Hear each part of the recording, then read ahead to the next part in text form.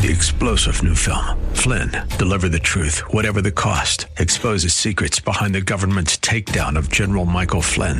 Flynn knew what the intel world had been up to. He ordered the first audit of the use of contractors. This set off alarm bells. He told the truth. He was the most dangerous person for Donald Trump to hire. They had to get rid of Flynn. Flynn, deliver the truth, whatever the cost. Available now. Watch it today. Go to salemnow.com. salemnow.com.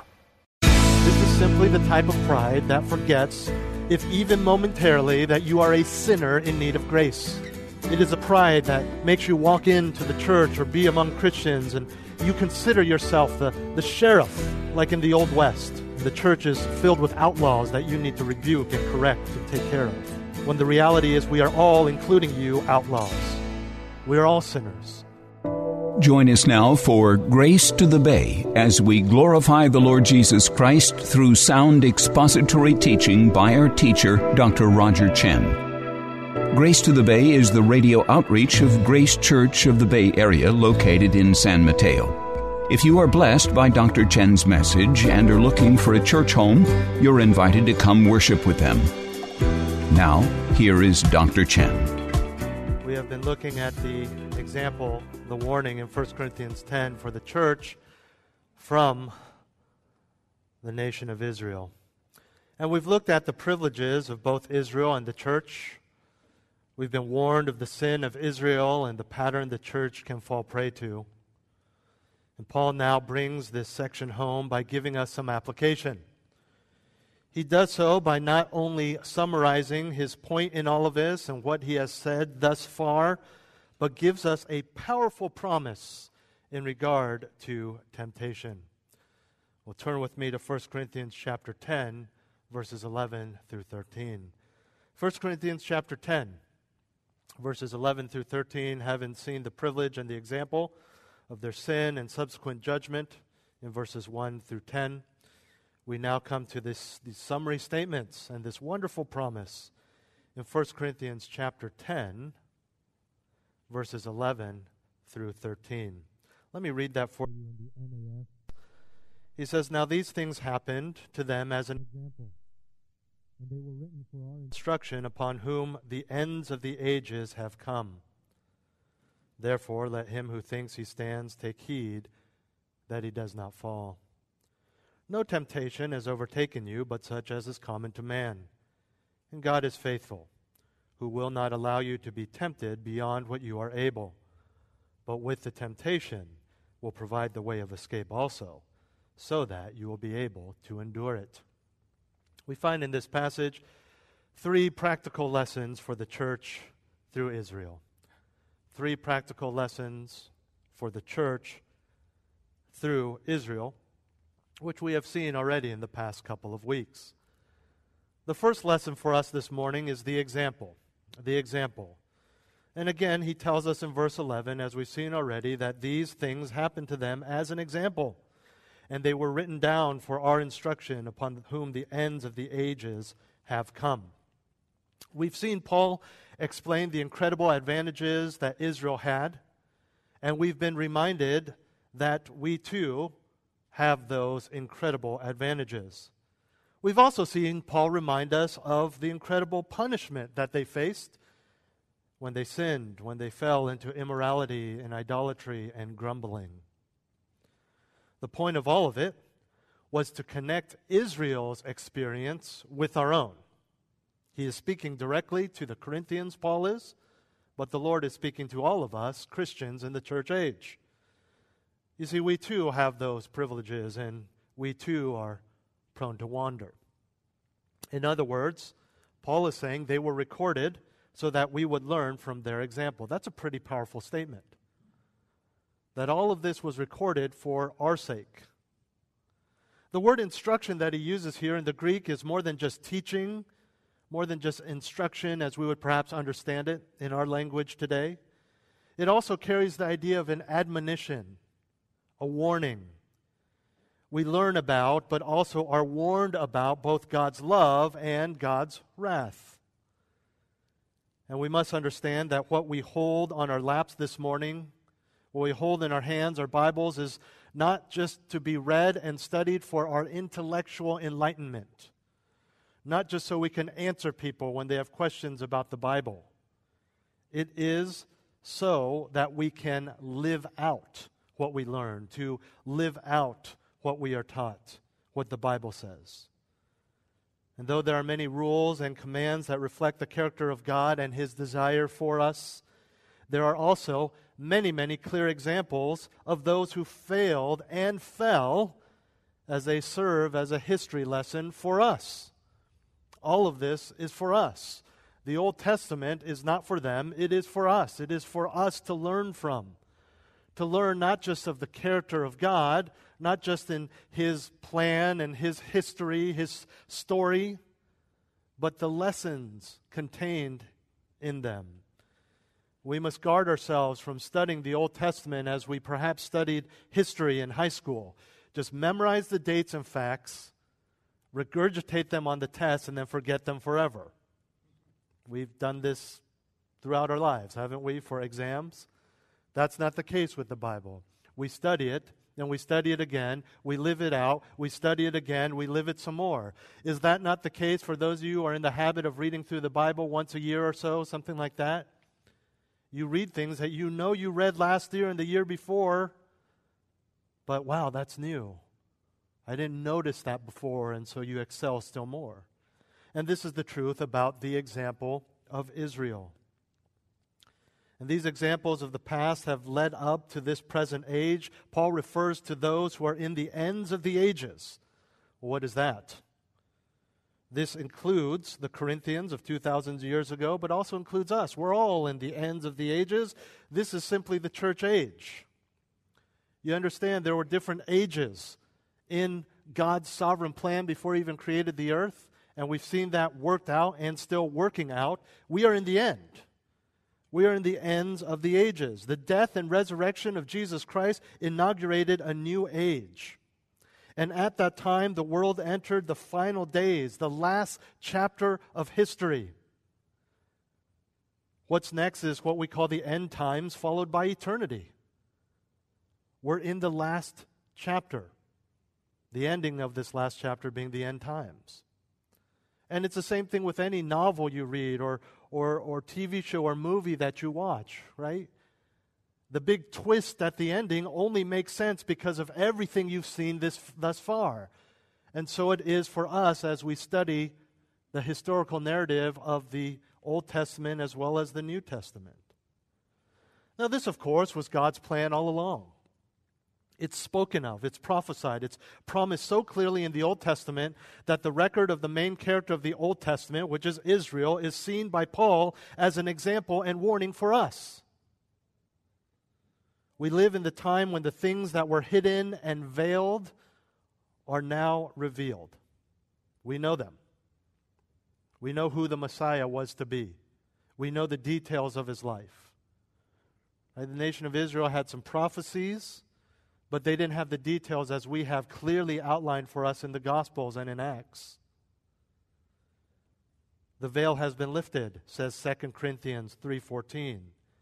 The veil has been lifted both historically, 2,000 years ago, as well as salvifically. In other words, the time has come because Christ has come, but those who do not turn their lives to Christ still have the mysteries hidden to them. And even though we are in these exciting times, and we know the reality of Christ, the realities of Christ that have long been fulfilled, as New Covenant Christians, as those in the church age, it would be a foolish mistake to overlook or to ignore the Old Testament. Yes, New Covenant. Yes, new culture. Yes, new people, but same God. Same God. And He has recorded these things for our sake. It is there for our instruction. Now we know this. Paul's talked about this. He's just summarizing things that he's already said, so let's move on. The second practical lesson for the church through Israel is the exhortation. The exhortation. He writes in verse 12, "Therefore, let him who thinks he stands take heed that he does not fall. He says, here's the moral of the story. Remember those when you were a kid in class? Here's the moral of the story. Let him who thinks he stands take heed, lest he fall. In case it hasn't been clear thus far, the point that Paul is making right here is simply, watch out. I've told you about the Israelites. I've told you about the blessings that they received, and physically present, the cloud, the fire, the manna, the quail, the clothes not wearing out for 40 years, the sandals not wearing out for 40 years. And yet, he says, I've told you all about this for one reason: watch out. Be careful. Don't get proud, because you yourself may fall just like they did. He's saying to the Corinthians, you've seen what happened to them, now here's the moral of the story, and it's the same for us. He's specifically addressing or warning all those who think they stand firm. You know what that means? You're okay. I don't need this. Don't tell me what to do. Don't warn me. I'm good. I got it together. These are the people who think they're okay. They're doing fine. Those that can't really relate to the story of the Israelites, or at least they think they can't, because they say, well, I'm not going to do those things. I stand firm. It's those that listen to the sermon and have everyone in mind. Oh, they should hear this, except for themselves. In Corinth, this is those that think they're more mature because of their advanced or supposed advanced knowledge, and thus they say we can freely, without problem, attend the feasts in those temples, those cults, without realizing how dangerous it is, not just in potentially causing others to stumble, as we saw a lot in previous chapters, but also the danger now it is to themselves in going there. Remember the connection to the Israelites' idolatry and immorality. It's why Paul points back to the Israelites flirting, which led to full-blown acceptance, followed by participation in the idolatry of the people that God told them to either avoid or annihilate. They were to destroy them. Then they became them. And Paul says, watch out. For us today, as I said last week, it's the overconfidence. It's overconfidence in the Christian life. Can God do it? Absolutely. We're not talking about overconfidence in God. He is holy, holy, holy, as we just sung. He is perfect. He is there. He gives you strength. But He also puts a responsibility in our lap. It's overconfidence in thinking that you are spiritually mature enough to push your conscience to the limit in your interactions with the things of the world. To toy around with gray areas and say, I'll be okay. I know it causes some people trouble, but I'm okay. I'm fine. No problem. This eventually leads to spiritual recklessness that can end in disaster, which is what Paul is warning against here. He loves these people. God loves us. He doesn't want this to happen. Again, unlike the Israelites, believers will not face this kind of judgment, or masses of us are struck dead because we are in Christ. Nor are we talking about the loss of salvation, which is impossible. What we're talking about is sin, discipline from the Lord. It could involve the loss of reward, the ruin of testimony, but most importantly, the failure to honor God, to glorify God in our lives. And again, if that's not your main concern, then therein lies the problem, because all you are concerned about is yourself. I want to feel good. I want to do good. I want to be a successful Christian. Then, of course, you're going to fall into this trap. But if all you care about, or primarily at least, is the glory of God, then all of these things will fall into place. This is what Paul means when he talks about falling at the end of the verse. To fall into sin. To fall into discipline. What this really comes down to, guys, is pride. Not necessarily a arrogant, boastful pride that we may see among celebrities and famous athletes, walks into the church and demands all eyes on me. This is not what we're talking about. That's rare in the church among true believers. This is simply the type of pride that forgets, if even momentarily, that you are a sinner in need of grace. It is a pride that makes you walk into the church or be among Christians and you consider yourself the sheriff, like in the Old West, and the church is filled with outlaws that you need to rebuke and correct and take care of. When the reality is we are all, including you, outlaws. We are all sinners. We all need to help each other. We talked about this in our men's group last Thursday. This is the person who says, "What's wrong with you?" in a condescending, arrogant manner instead of, "Is everything okay?" Who wants to bash on the head rather than taking up arms and saying, "We're going to see each other through this." It's the person who cries out for grace in the midst of trial and sin, receives it, then when he sees other people in the same situation, just rebukes and preaches and bashes, forgetting how lowly they were just picked up by God's grace. We need to be careful. We need to hold up. We need to help because we understand that we are all in the same boat. We all start looking out for each other. We think we don't belong in that little safety boat in the midst of the ocean. We take our axe and we start hacking away at that boat so that we can have our own little plank that we can float away on. Guess what? We all drown. We're all in the same boat. What you're doing when this happens is not defaulting to God, but trusting in your own wisdom, in your own experience and resources, despite the fact that that pillar of fire is right beside you. That's what the Israelites did. Not the occasional miracle. Not, "Hey, remember back when He provided that manna?" That was just a few hours ago. "Hey, remember that fire that used to be with us? Oh, the one right there?" They didn't have to look back. They had the cloud, they had the fire, they had the manna every morning.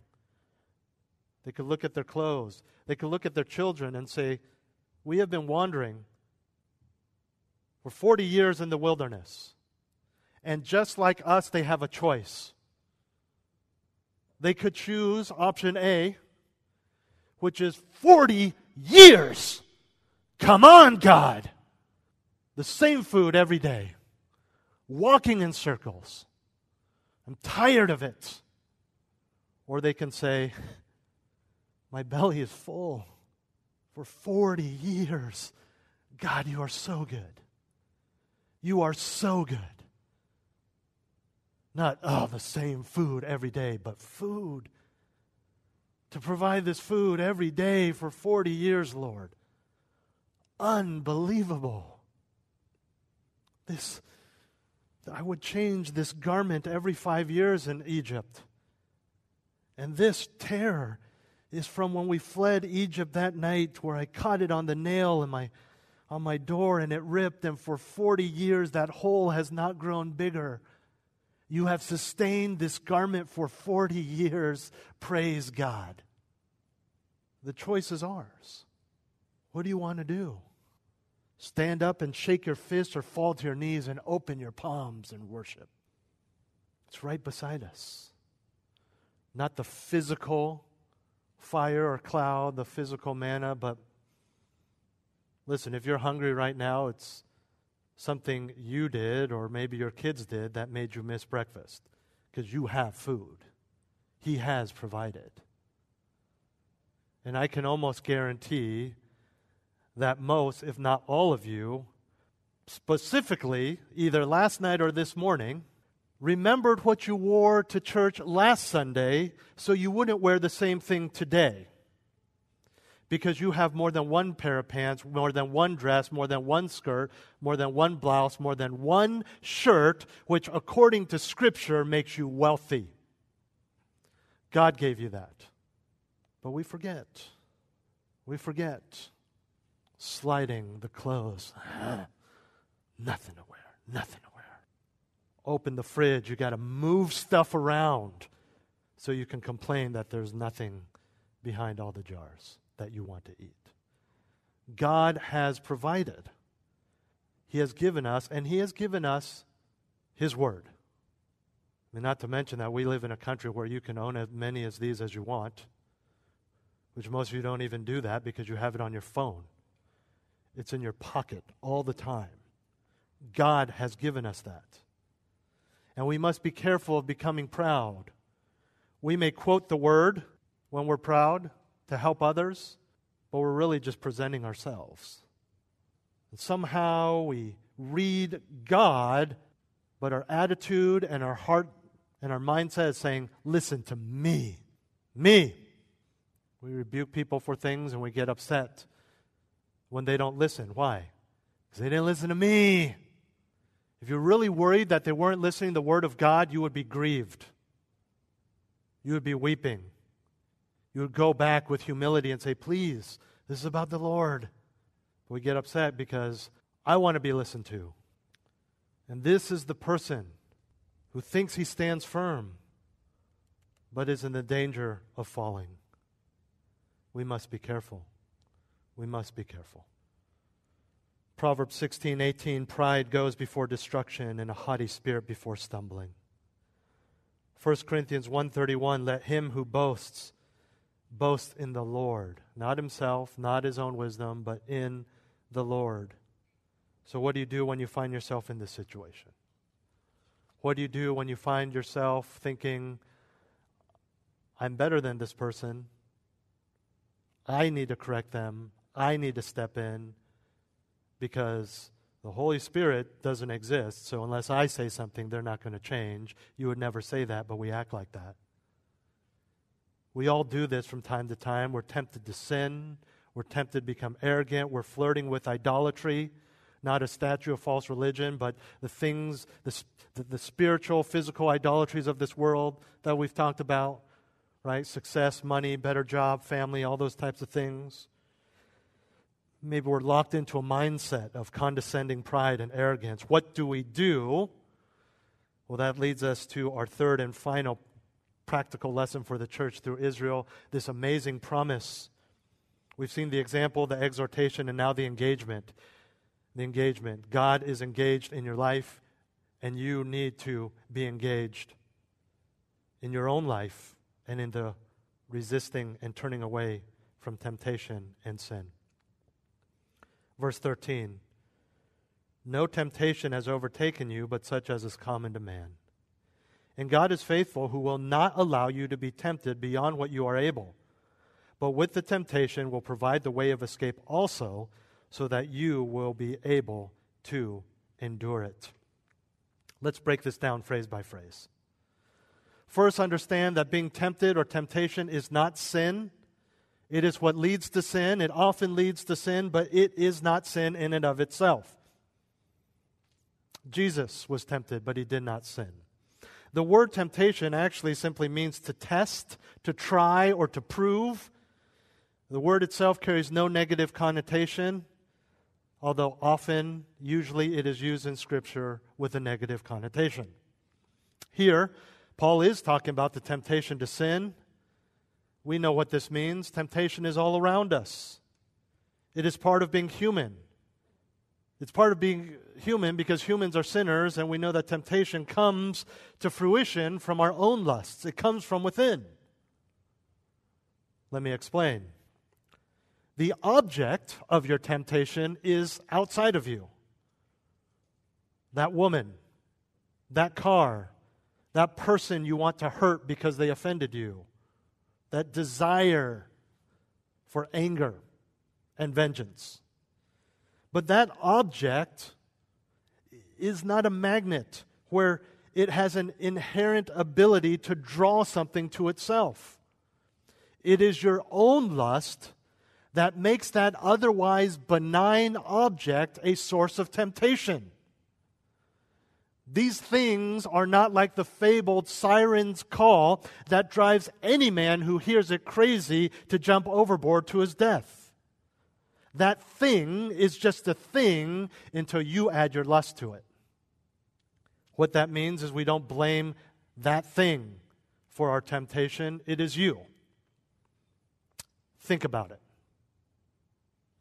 If it was that particular thing, that object, let's say a car, that drove you to temptation, to lie, to be materialistic, to be whatever, if that in and of itself had the power to tempt without anything we add to it from our own sin, then all people in the world would be tempted by that same object. It's not inherent in the object. It's in our hearts.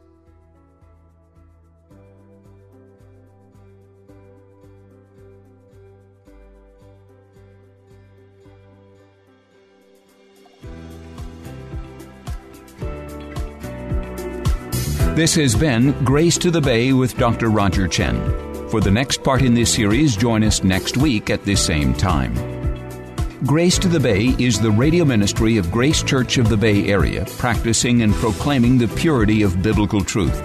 You are invited to join them for worship services in San Mateo, Sundays at 11 a.m. Visit gracebayarea.org for service times, directions, live-streamed services, listen to archived sermons, or to make a tax-deductible donation to help keep Grace to the Bay on the air, so that we can continue to share Pastor Roger's teaching with you each week. Again, that's gracebayarea.org.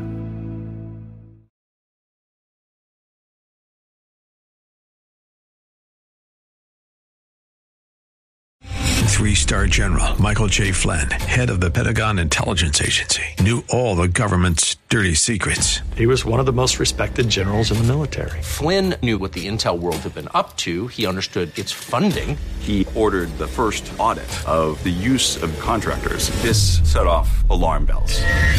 The explosive new documentary, Flynn, Deliver the Truth, Whatever the Cost, uncovers the facts behind this scandal. Flynn told the truth. He was the most dangerous person for Donald Trump to hire. I find out the worst enemy that I'm going to face in my life is right here in America. They took my assessment and they wanted me to change it. And I was like, I'm not changing it. They had to get rid of Flynn. With in-depth interviews, archival footage, and never-before-seen personal records of the man behind the headlines. I just felt like I was drowning. Flynn, Deliver the Truth, Whatever the Cost. Available now. Watch it today. Go to salemnow.com. salemnow.com.